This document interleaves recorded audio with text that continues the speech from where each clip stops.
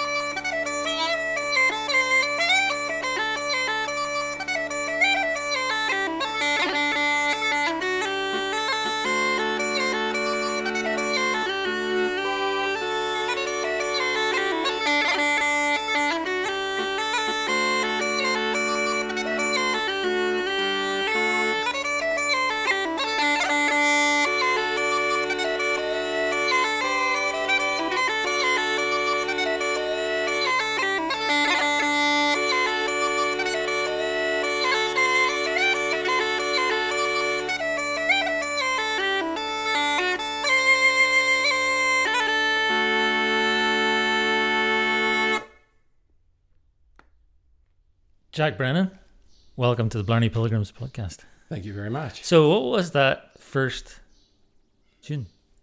So the first tune I played was Garrett Barry's Jig, which was passed down, Garrett Barry being a blind Irish harper, passed down through Willie Clancy, and it's just one of those standard piping tunes that you learn, and it's nice, you know.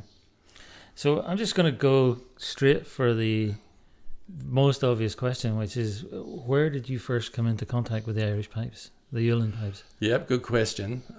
When I was 10, there was a man in Adelaide called Tom Finn, and he'd hunt down any Irishman who had children in the 70s to join the pipe band in Adelaide. So I was 10 and Dad sort of said, "Do you want to join the band?" And I said, "Oh, yeah."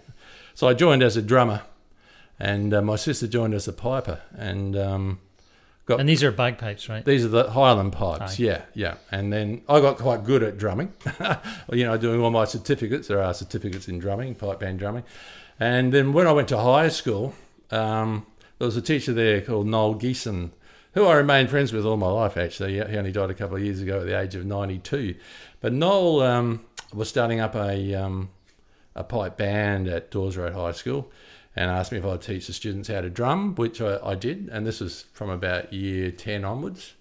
And the other thing Noel did is he played Northumbrian pipes. And I had no idea that these bellows blind. Well, my dad had mentioned seeing, my dad's was Irish, and he had mentioned seeing these bellows blind pipes in Ireland, but he couldn't remember too much about them. So I guess that must have left a memory there, for me to, keep thinking about. So when I met Noel, he played these Northumbrian pipes at one of our open days at school, and I was taken with that sound, and I thought, wow, I wouldn't mind learning them. So Noel told me where to get a set. So I sent off the money, and a set came back, and he showed me how to play them. And and I still play them a little bit, but they're a different beast to the uilleann pipes. And it wasn't until I was about 16, there was a record shop in Adelaide, and I walked into the record shop, and he used to bring in records from Germany, because the Germans actually worked out how good Irish music was before I think the Irish did. That's very funny you should mention that, because when I was growing up in the 80s, there was always Germans coming through our town who were mad for folk music. Yeah, And there wasn't actually that much about our town. Like they would just pass through on the way to other places. But it was a kind of a standing joke that the Germans loved Irish music. Yeah, I think they all love music generally, but I guess they could see they saw something good in Irish music, and if you play it, you understand that. But it was great that they started recording players, and one of the players they recorded was Finbar Fury before he came known as the Furies and Davey Arthur. And I just remember, it was just him playing the pipes, and there's this wild bloke. I've actually got it framed in my lounge wall. This wild looking bloke playing this set of pipes, and I just remember putting the arm on the record, and the first thing to kick in, of course, was this drone, and I can still hear that drone in my head. There's a certain resonance, and that was it, really. It was like a spell being cast on you, and I thought, wow, I've got to play this instrument.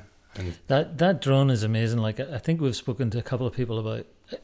I always think of the beginning of the Bothy Band live album. Yeah. When they play the Kesh jig and there's this kind of dun, dun, dun, dun, dun on a G note, and then that drone comes in, and you just have this feeling of like, fasten your seatbelts, because this is we're going somewhere. That's it. But I think there's also something very primeval about it. It must resonate.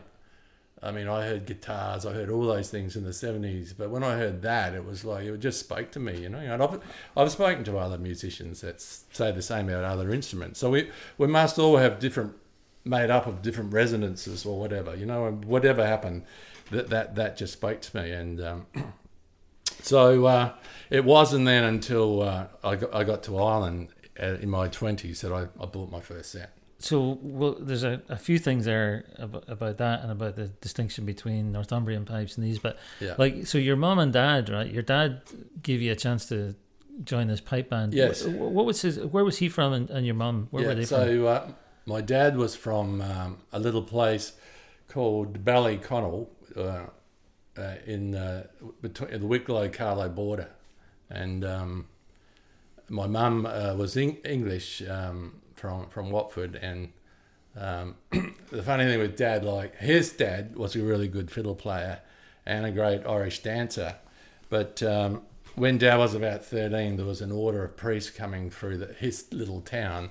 This is the year before the Second World War started, and for some reason he thought he had a calling to become a priest, so his parents sent him over to Paris to join this order of priests at 13.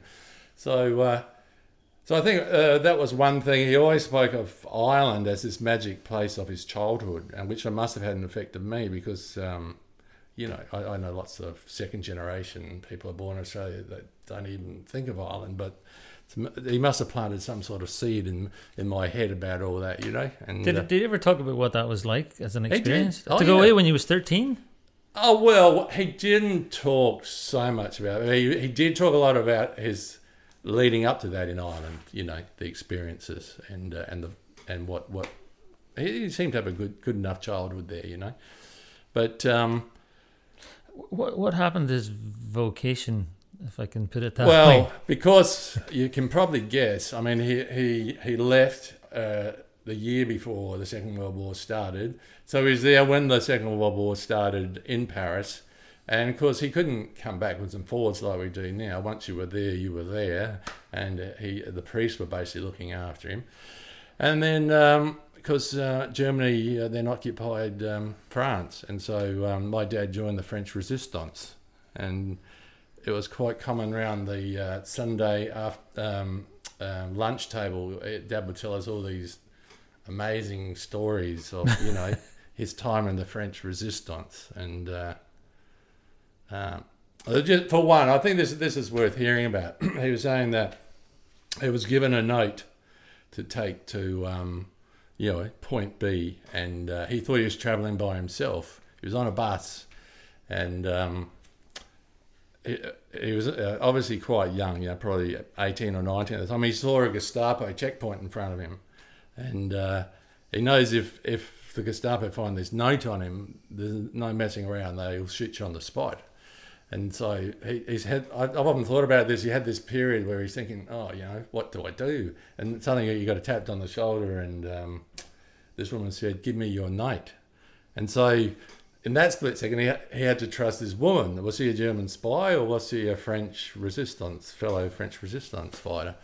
And he had to trust her because he had nowhere to go, and he trusted her, and she put the note where no one was ever going to find her, and he survived it. But I've often been on a bus and thought of that, how terrifying that must have been. So there's all these sort of stories that he had, and because he went back to Ireland at the end of the war, and it like many places in Europe, he couldn't get a job, so he went to London, and that's where he met my mum, and then they thought a better life would be in Australia. So. And what about your mum? Like, what do you know about her background? So her dad was an optometrist, and he got a job working for the Goldbergs in Java. So my mum in Java, like the Dutch East Indies Company, and so mum went out there at a very young age. So she was a fluent speaker in Malay, in Dutch, and she was a real vivacious woman, really talented. Like you just grew up thinking every mum could do that, but like she'd make you clothes. And I remember when I was a young teenager, I saw this lovely jumper in a shop. I said, "Mum, I've seen this jumper. It's got a really lovely pattern on it." She said, "Oh, what shop is it in?" So, it's in that shop. So she went down, looked at it, and wrote down the pattern, and then made it for me. That's and when we were in the pipe band. The person that used to make the kilts for the pipe band. Kilts are very difficult to make. You have to get this right swing on them, apparently. And so Mum started making all the kilts and tunics for the pipe band. It's just anything with the hands. It's just amazing. So what did they? Do you know why they ended up in where they ended up in Adelaide, particularly? Or? I do. Yeah, they knew an Irish couple here in Adelaide. I think they were called the O'Maras, and they sort of sponsored them to come out. They originally were going to go to Melbourne. But because they knew this family, they came out to Adelaide. And I think the sad thing was they lived with the O'Maras for a very short time, and then they realised they didn't get on, so they didn't, Yeah. But so they actually lived, it was called Jepp's Cross, and they're like these tin sheds they had to live in for a year or so before they could get a place. So I guess they were refugees too for a time. Right, yeah. Right. But... what work did they find when they were here then? Yeah, so Mum just remained, well, I can't say just remained a housewife. I mean, she was always doing things, like I said, making things, and she became an Avon rep, she became an Amway rep, and she was a people's person, so she was always meeting people.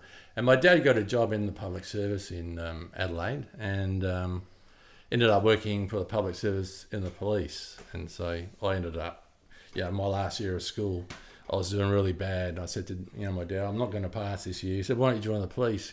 Because I always wanted to be an entomologist. I love bugs, and I said, "Oh, okay. Well, it probably could be a good job, I guess." And then the next minute, I'm sitting in front of the assistant commissioner, and he's asking me why I want to be a policeman. I made up something. I got a letter sort of saying, "Congratulations, you start on 15th of September." So I had horses at the time, so I left school and rode my horses around for 3 months. Right, in the police. Well, I joined the Mounted Division for a short time in the police, but then I became a detective for most of my career. Right. So how long were you a detective then? About 34 years. I was in the police 39. Right. So. And was the police connection then the pipe band too? Was the pipe band was that separate? There was a thing when I was growing up in Australia. If you had that Irish Catholic background, you'd end up sort of being a priest, a policeman, a politician. There was these sort of something beginning with P. And so I don't know. It was a bit strange, really, but maybe it's the justice thing or something. I like to think I was a fair copper, and I hated when I joined it. I hated it, to be honest. Why? I was a bit hippie-ish, when I was young, and it was very, you had to toe the line and obey by the laws and everything down the police academy, and then I went out on an out phase, and I thought, where you sort of dress up as a cadet and that, and you go to stations and that, and I thought, I could probably make this job work for me, because I knew I wanted to earn a wage, I wanted to buy a house, I wanted to have a family, and that was the thing back then. I didn't want to work in a factory, and I thought, police could have been a little bit better than that. So that's how I ended up there, and it was good enough. I liked the idea of having, and the other good thing with the police, what I found with music, I mean, I always played music, and to be honest, the music was my salvation, because I never gave my soul to the police. It was just a job. Whereas I know some people become almost their job somehow becomes them. Whereas music was always really important to me. So and I found, like, with shift work, I could always get enough time to go to a festival or see my kids, if they were doing something. It was good, It's like I said, it really did work for me. And being a detective, I didn't like wearing a uniform, but being a detective, it was good because we worked on some amazing jobs. There was a serial killer we arrested, and who wouldn't want to put a serial killer in jail? Yeah. Good on you. So, should we have another tune, and then I want to talk to you more about the pipes and the what do you fancy? I'll play an air. It's called the Blackbird. It was Blackbird was he played my grandfather played the fiddle. It was one of his favourite dance tunes, but this is sort of an air of that tune.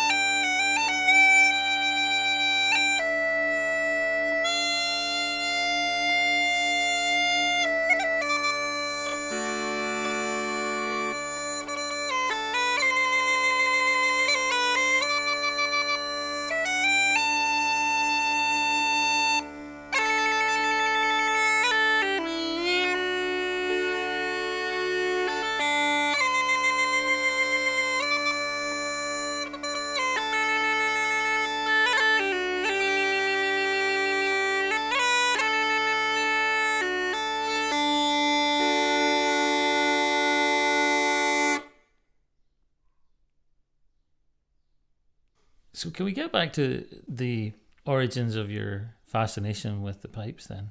So yeah. So I mean, I guess for the non-initiated like me and Darren, maybe a little bit of the distinction which we've talked about, I think, in a separate episode, the distinction between the Uilleann pipes, say, and the Northumbrian pipes, right? So yeah. So they're both elbow driven. That's it. Yeah, they both play with bellows, but a different tone, right? It's different tones. The chanter on Northumbrian pipes is parallel bore, and on the chanter, which is the melody producing part of the instrument, is a conical bore. So the conical bore gives you more dynamics in tone and a louder tone. For example, the Highland pipes have a conical bore. We all know how loud they are. But the other thing, what fascinated me with the Uilleann pipes was just the idea that they have, you can play them in a very staccato way. You can play them in a very legato. Staccato being, like a cut sort of, you can stop the notes. And legato being more flowing. which is unusual for a bagpipe because most bagpipes, the air just continually flows through. So that made them unique to me. And then also the fact you could get 2 octaves, this idea of overblowing a reed fascinated me.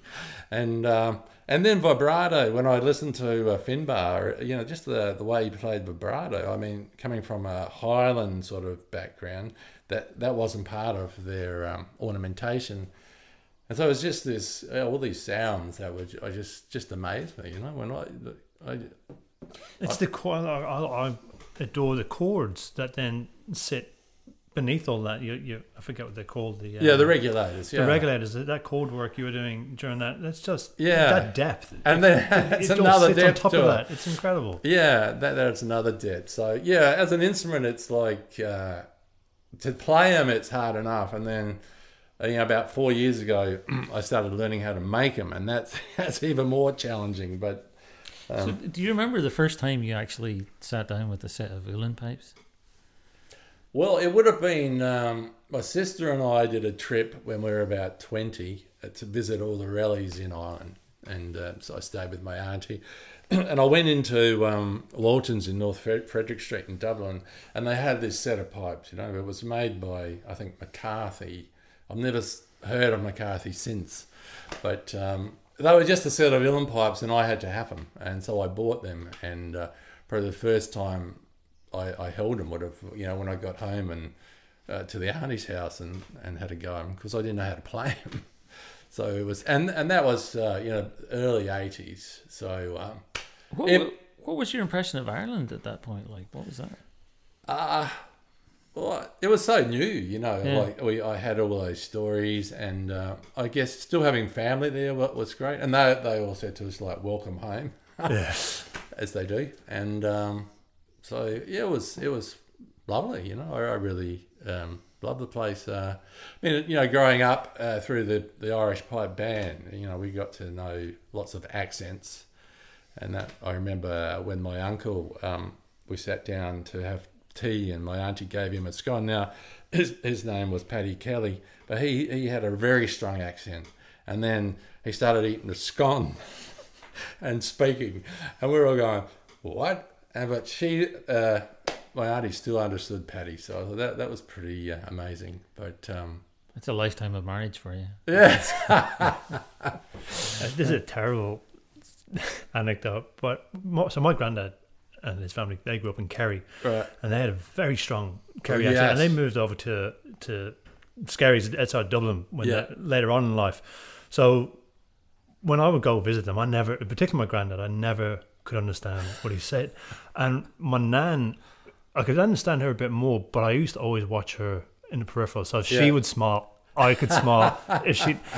Unfortunately, she passed away first, and I had no backup. And then even on my granddad's, on his dying bed, when I was saying goodbye to him, I wasn't entirely sure what he was saying to him. And then I remember telling my mum and dad about this at one stage, and then I found out that my dad actually struggled with his own dad. He lived all his life with as well. So you don't have to be from anywhere else in the world not to understand. You can be just down the road. For sure. There are some great accents there. So how did they react when you arrived back? You're visiting your aunt, and you arrived back with this set of pipes. So they like, holy, get up the garden. Yeah, well, I guess they'd heard of us, and we'd heard of them, and so to actually meet up, it was just great. I mean, Dad's mum had died before we got there, but a good few years before we got there, and his dad had died a long time before that. But just seeing his sisters and their children, and they love showing us around. It was just brilliant. I remember they took us to Clonegall Castle, and we had to drink this water from the well. It was all rather weird, but it, different and exciting. I mean, you can see, well, when I say Australia is young, European settlement in Australia is young, but of course we all know people have lived here for many thousands of years. But yeah, it was different, and it was great. It was, even when we went back in 2016, it was different again, because Ireland had certainly changed because I guess joining the European Union and all that, I could see the differences. How does when you start learning the pipes, then you bring these pipes, not these pipes, but you bring this set of pipes back to Australia. Good question. Right? What? How does that change your relationship with the music? I mean, like, are you? Well, see, I started learning. Like, who else are you listening to? And who else are you hearing? Well, as you mentioned, Planksty, the Bothy Band, all those groups, and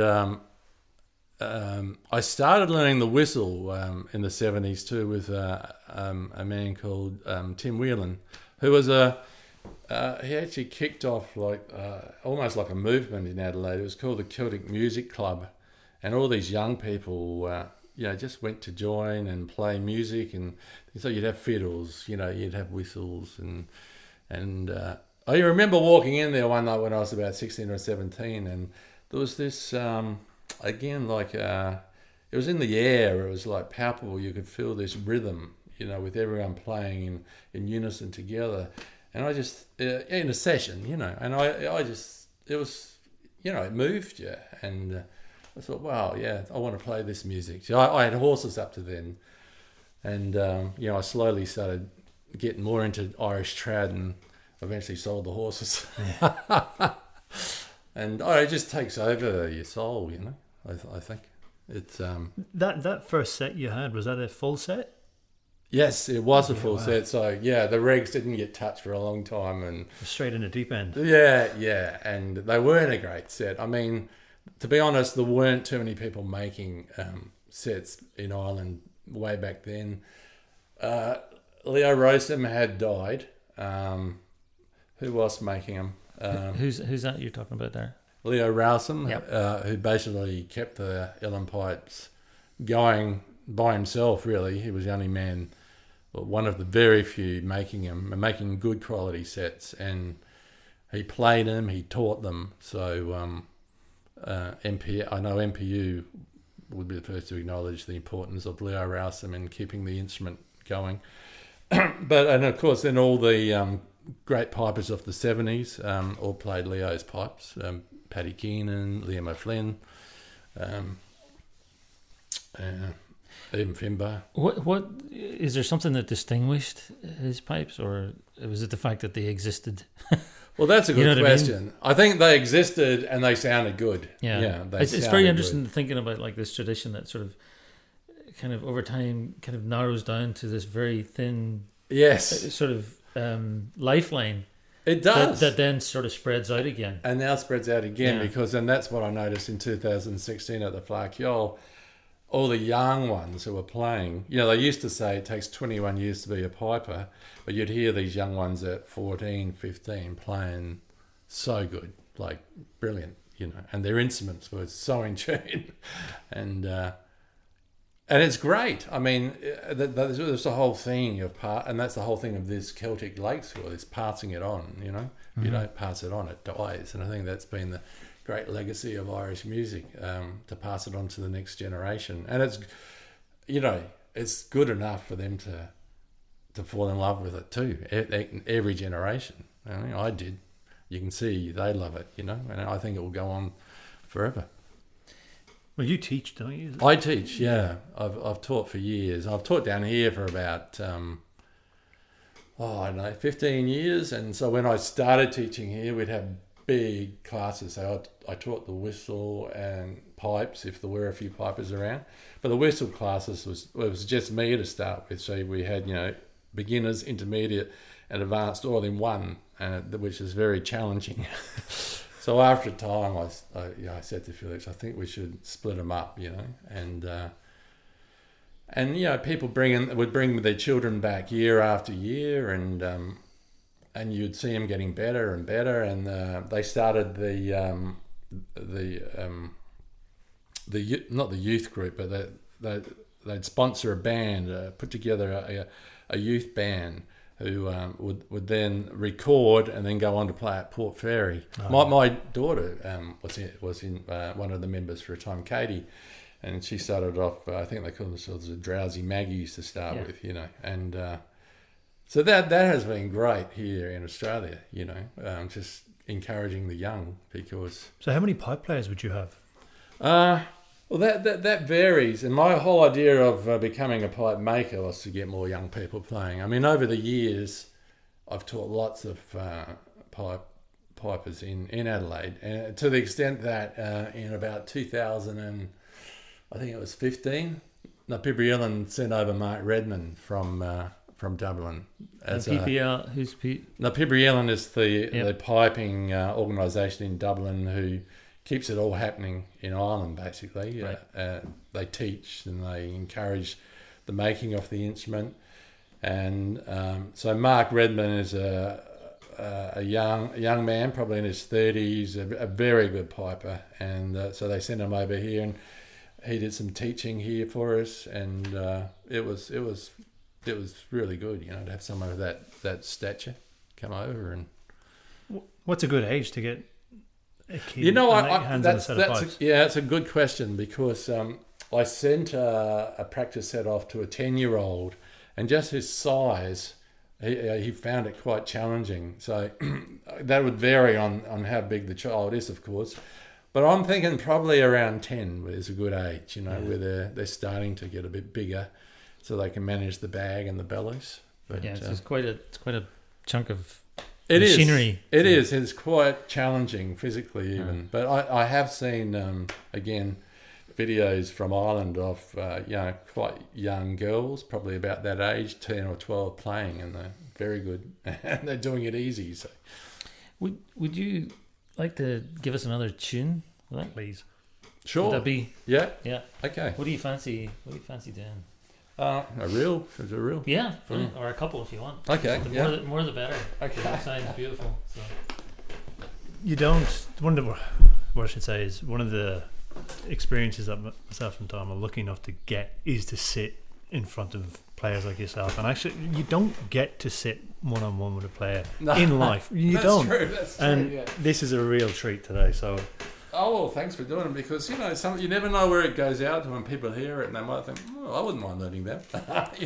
I'll tell you a bit later on, but the listenership, like Sierra Leone, like India, the people are listening all over the world. It's incredible. Yeah, and there's a pipe maker in Japan, a very capable pipe maker, and there's a lot of people over there playing the music, so, I'm actually looking for some contacts, so I might have to chat with you after when we turn the mics off. Yeah.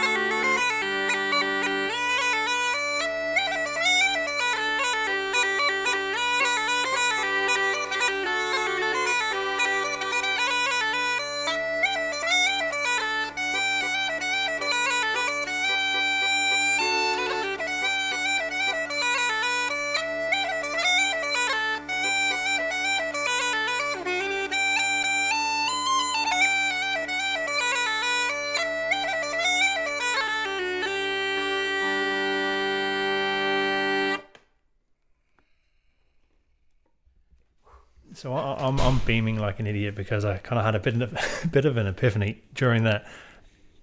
I think I answered in my own mind why I am so attracted to the pipes. Right. And it's something that happened at the beginning of this conversation. You spoke with the Germans coming through Ireland in the 80s looking for this music.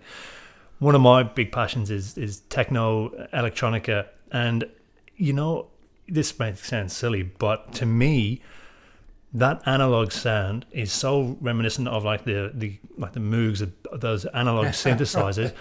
And I think the I want to use, this is the wrong word, but I'm going to use the tool just to get me there. The erratic nature of the staccato. Sorry. That reminds me so much of the kind of that experimental electronic, like that Aphex Twin, Ortega.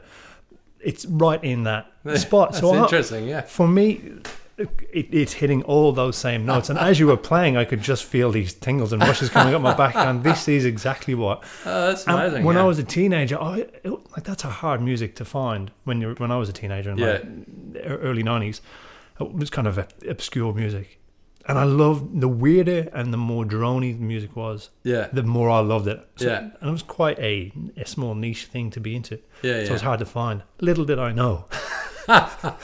It was just in the pipes the whole time. It's funny that, and I know people have said from America, from the deep south, that the Irish have always played the blues. You can hear it in the music too. So it's all connected. So, but interesting, yeah. I know, Dom, you wanted to ask about the instrument. There was one particular part in that last set of tunes where it lifted, it kind of, I don't know, the sound sounded like it split in two. It lifted off for a few minutes. Yeah. Do you know which part I'm talking about? Mrs. McLeod's is probably the one. It's a nice sort of driving reel, and it's good to put in some of the rhythm stuff on the regs on it. So is that what I was hearing? I think so. Yeah. Stuff, right? Yeah. Sorry, I know very little, so I'm trying to. Yeah, I think that's what was going on, because from what you're saying, that staccato sort of sound from just those short sort of little clips. Yeah. So what are you? I'm done. Well, so I love that connection. Yeah. I mean, I was actually going to. I mean, this is definitely an analog piece of equipment, right? Yeah. And I was thinking about one of my Australian friends who said, she says, I don't really know what you're talking about. When I was talking about uilleann pipes, and I was saying, well, and I tried to describe them. All I could describe was kind of, tubes going one way and a bellows in your arm. So maybe you could talk us through this from a beginner's, so everybody knows there's the bit where your fingers go where you make the melody. Yeah, so that's your chanter. That's called the chanter. So this particular set would be called a concert set. So the drones are set in D. So the strong key for it would be D major. But because you can play C natural, you can play in G major, or in this particular tone, you can play on A major as well. And the minors of all them, A minor, E minor, F sharp minor.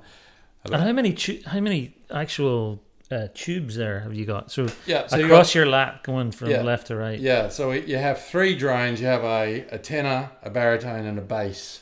So these are like organ pipes, basically. They are, sort of same kind of principle. I've often wondered if whoever invented them, it worked on organs. And I know, I'm pretty sure Killian O'Brien, who makes pipes in Ireland, was once an organ builder, maker. Yeah, so there's a bit of a connection. But and at the end of the bass drone, you have a resonator, which is meant to give you that's what that is. A nice it's like a little satellite dish at the end there. Yeah. I actually made that one myself. There was just a plastic one on there, and I think that gives you a better sound. So my goal is this year is to make my own set and play on my own set.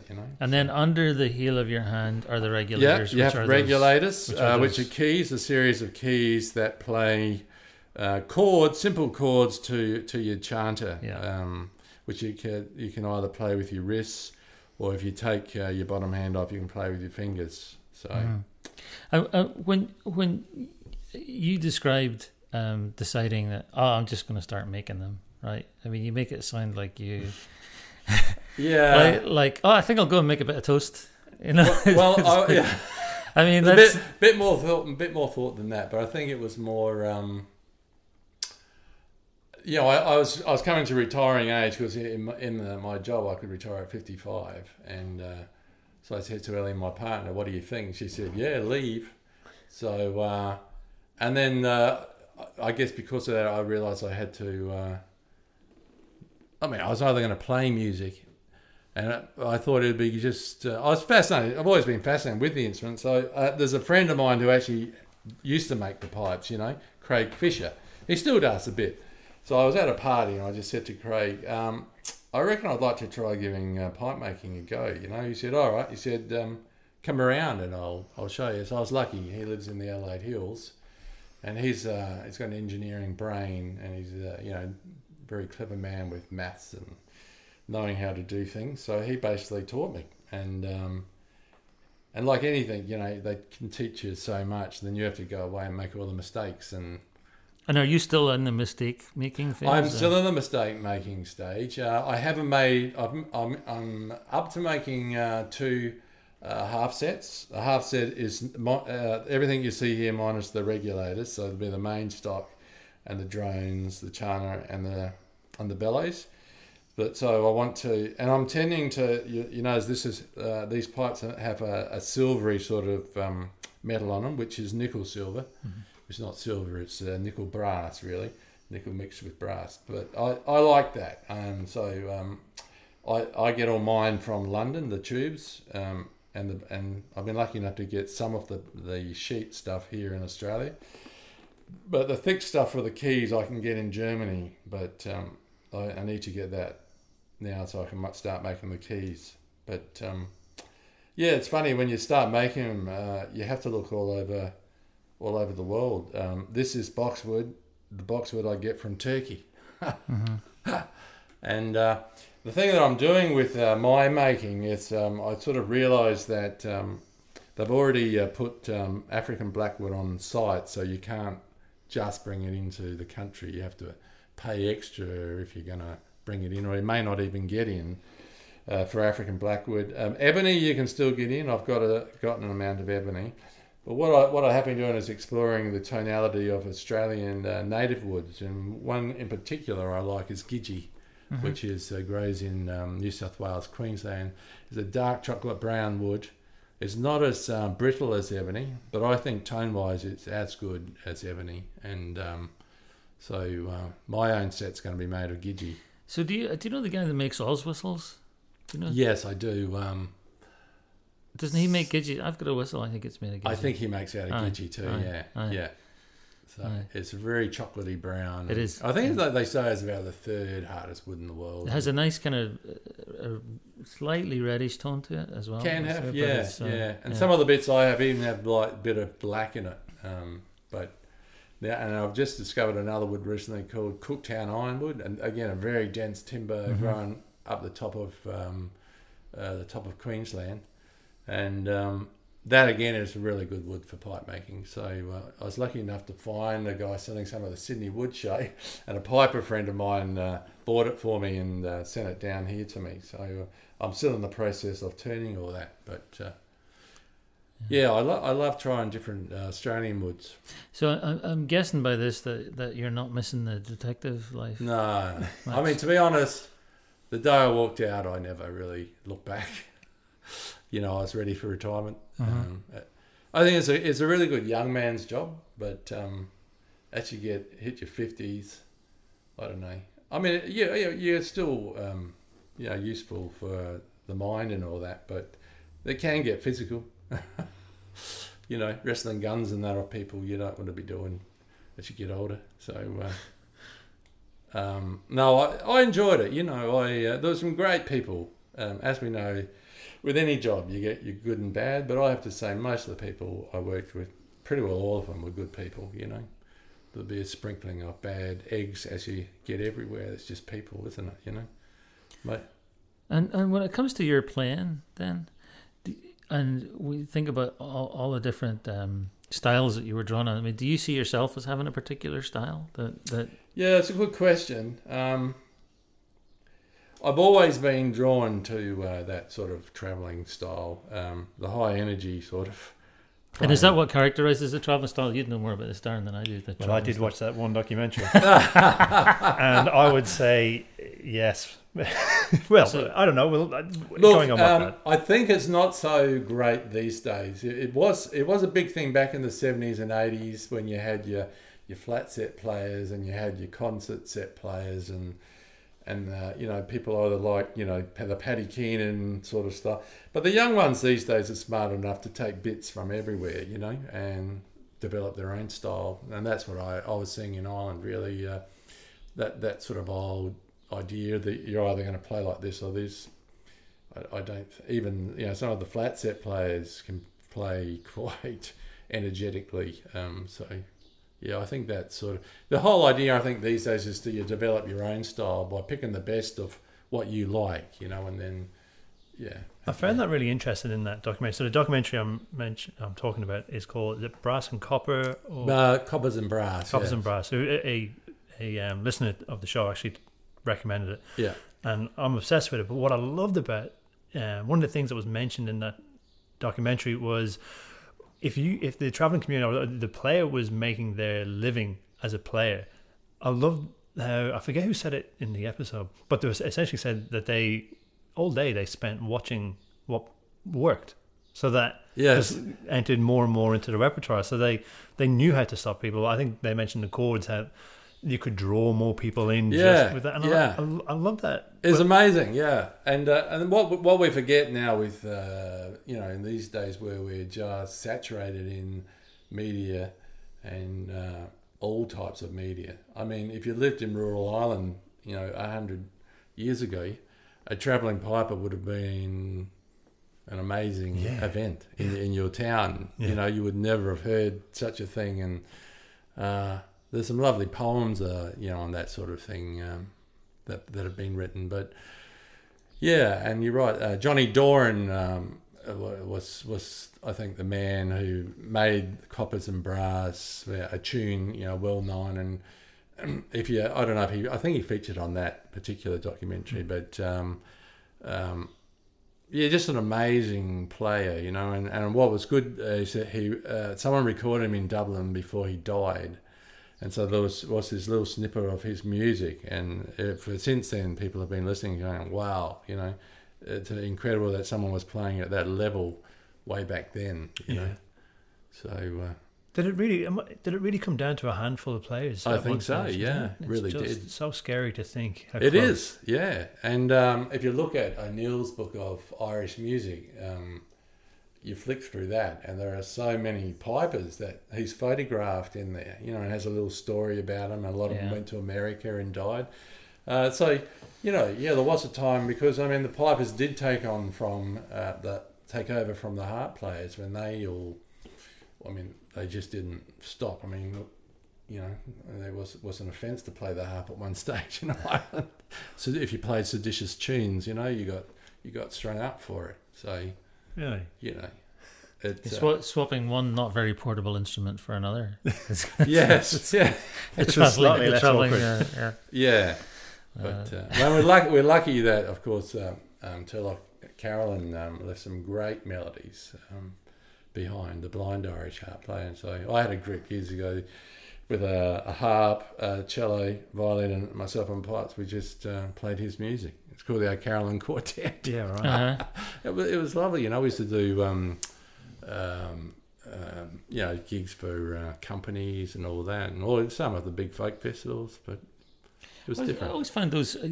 I'm probably speaking from. Well, I'm definitely speaking from ignorance here, but I always find those tunes, O'Carolyn tunes, pretty demanding, but also very. European sounding, and and by that I'm using that as a shorthand for like something that didn't sound like my notion of what Irish music was. Right? They sounded much more kind of like continental chamber music, kind of sweeping. Do you know what I mean? I think you're right, and I also think. So how did that happen? Well, Baroque music was big in Europe when Carolyn was alive, and I guess he was, and it would have been becoming popular with the gentry in Ireland, and he was smart enough because his living was playing the harp, and he realised if he was playing this music, he's going to be invited into these homes of the people who actually had the money to pay him some money and sponsor him. So you're right. I think the music is unique, but it's to be honest, I think some of it is really hard to categorise because I mean, Carolyn will tell you got some of the music from the fairies, as in the she, you know. I don't know what he means by that, but you know, whether it was in the trees or whatever, but some of his music is it's very special. And I used to busk years ago when my kids were little. I wasn't getting enough money in the police. My wife wasn't working, and I had a CD. No, we had a band and it broke up, and I got left with all these CDs. I used to busk, and I used to play with a cellist and the pipes, you know, down Rundle Mall, and there's certain tunes of O'Carolan's that if I played them, people would just stop. You know, I remember seeing this guy busy walking through his lunchtime crowd, and when he heard the sound, it was like that, you know, and he just stopped and turned around, and the amazement, you know, and I get that amazement. And do you want to do one? No, I could do one. Yeah, I mean, one of the very first tunes he wrote was called She Begged, She More, and I think that's still one of the greatest melodies. Mm-hmm. You know, it's just gorgeous. So the little fairy hell and the big fairy. Yeah, and.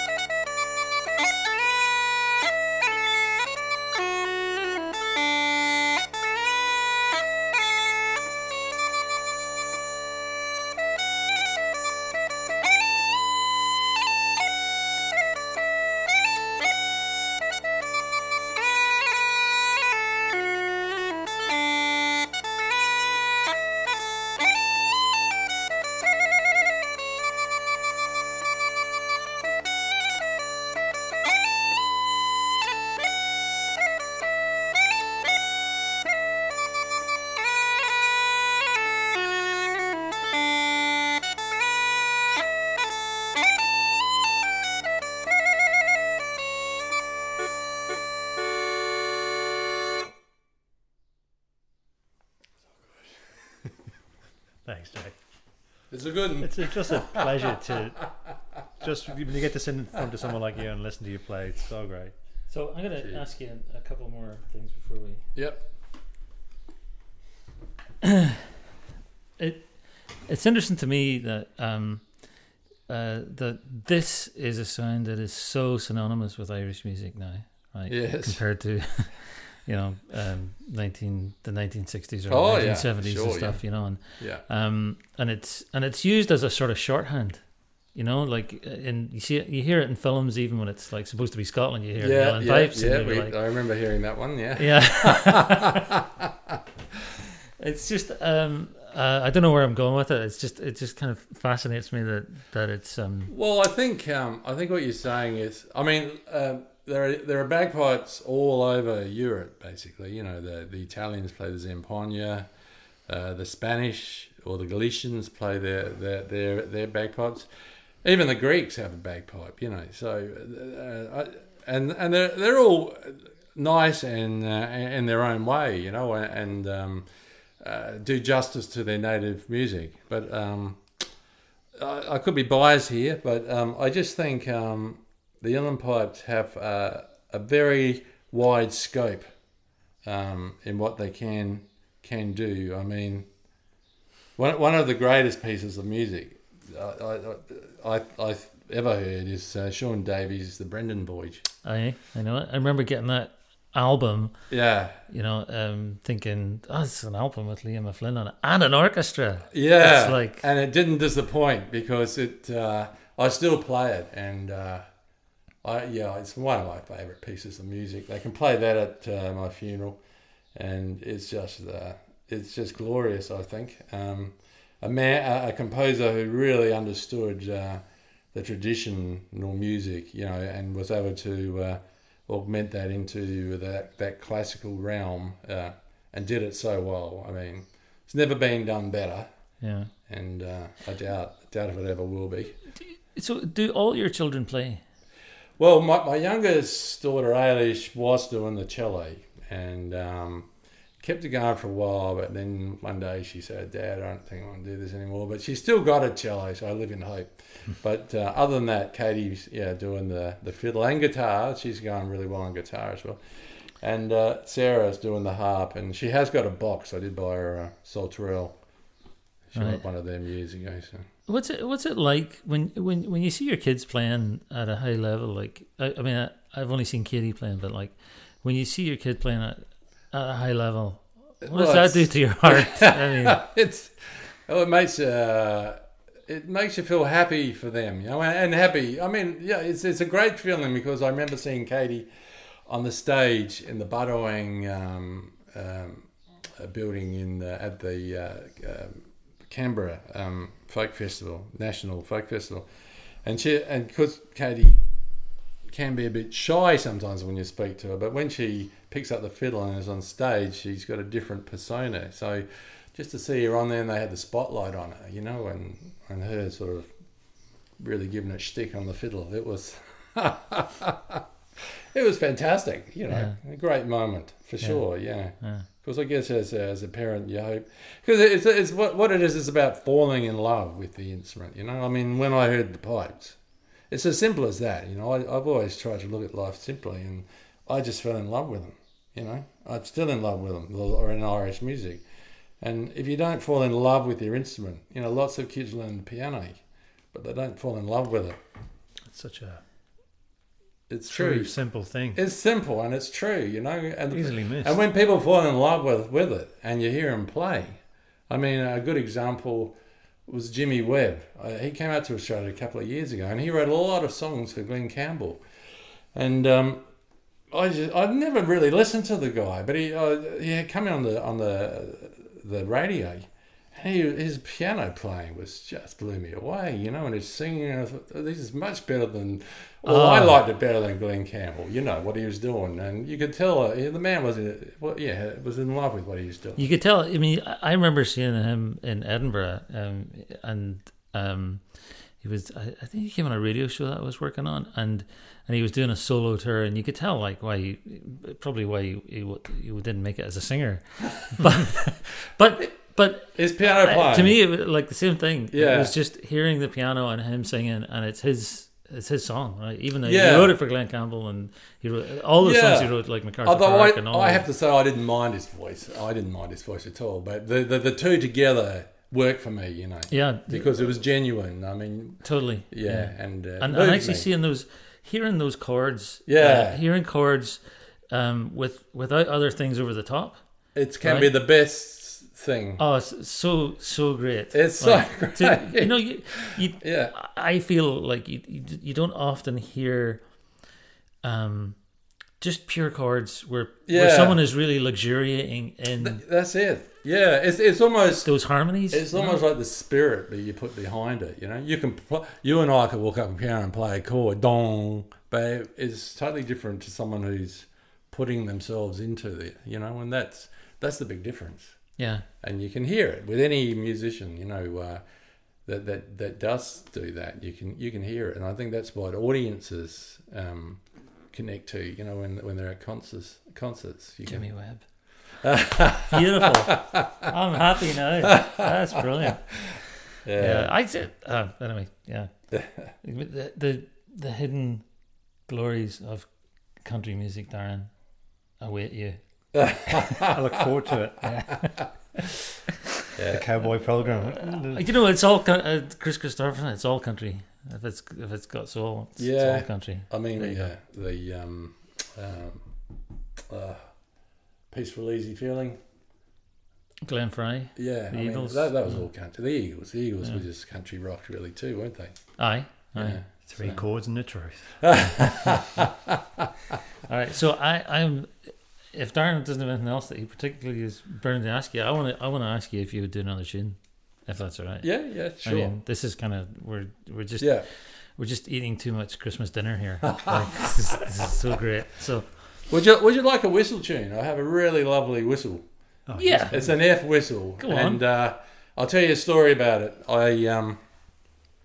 Ellie and I always wanted to go to this festival in France. It's called Le Son Continue in the middle of France in July, and we made our way there on a bus, and we got off at this middle of France, and because neither of us could speak very good French, and we found I think it was a German couple actually, who were heading there too, and they told us there'll be a bus coming along soon to catch down to it. Then they dropped me off at the side of the road, and you have to walk about 2 k's to get to this chalet where this French festival happens. And we got there, we set up a tent, and then we walked into the festival. And when you walk out the back of this, it's set in like a little forest. When you walk out the back, there's like probably 150 stalls with the best European instrument makers all set up in this forest, and it's like dying. And this is heaven. Yeah. I walked in and thought, oh God, I wish I knew about this like when I was in my 20s. Yeah.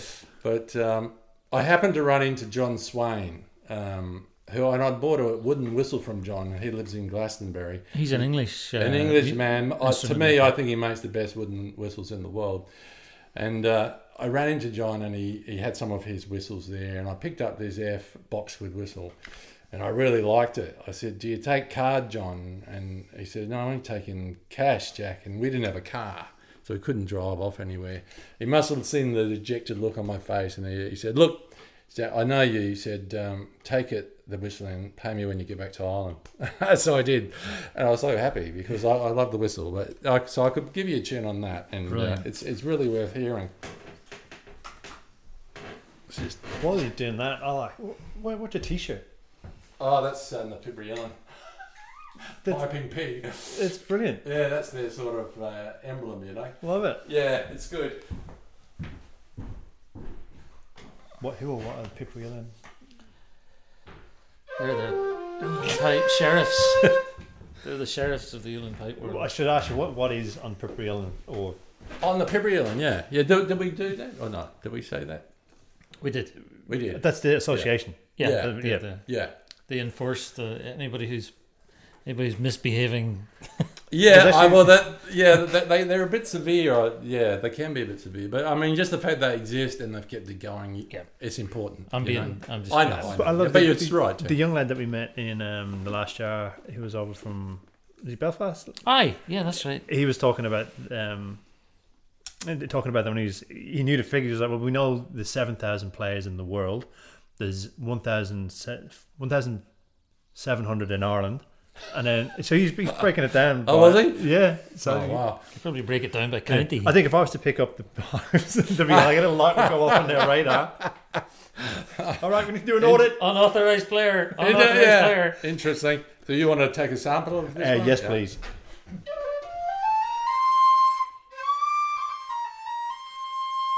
Yeah. So this is an area. It's called Cape Clear. And I think Cape Clear is an island off the coast of Cork. And every time I play this, I get the feeling that there are some Spanish influences in this tune. But it's a gorgeous tune. So.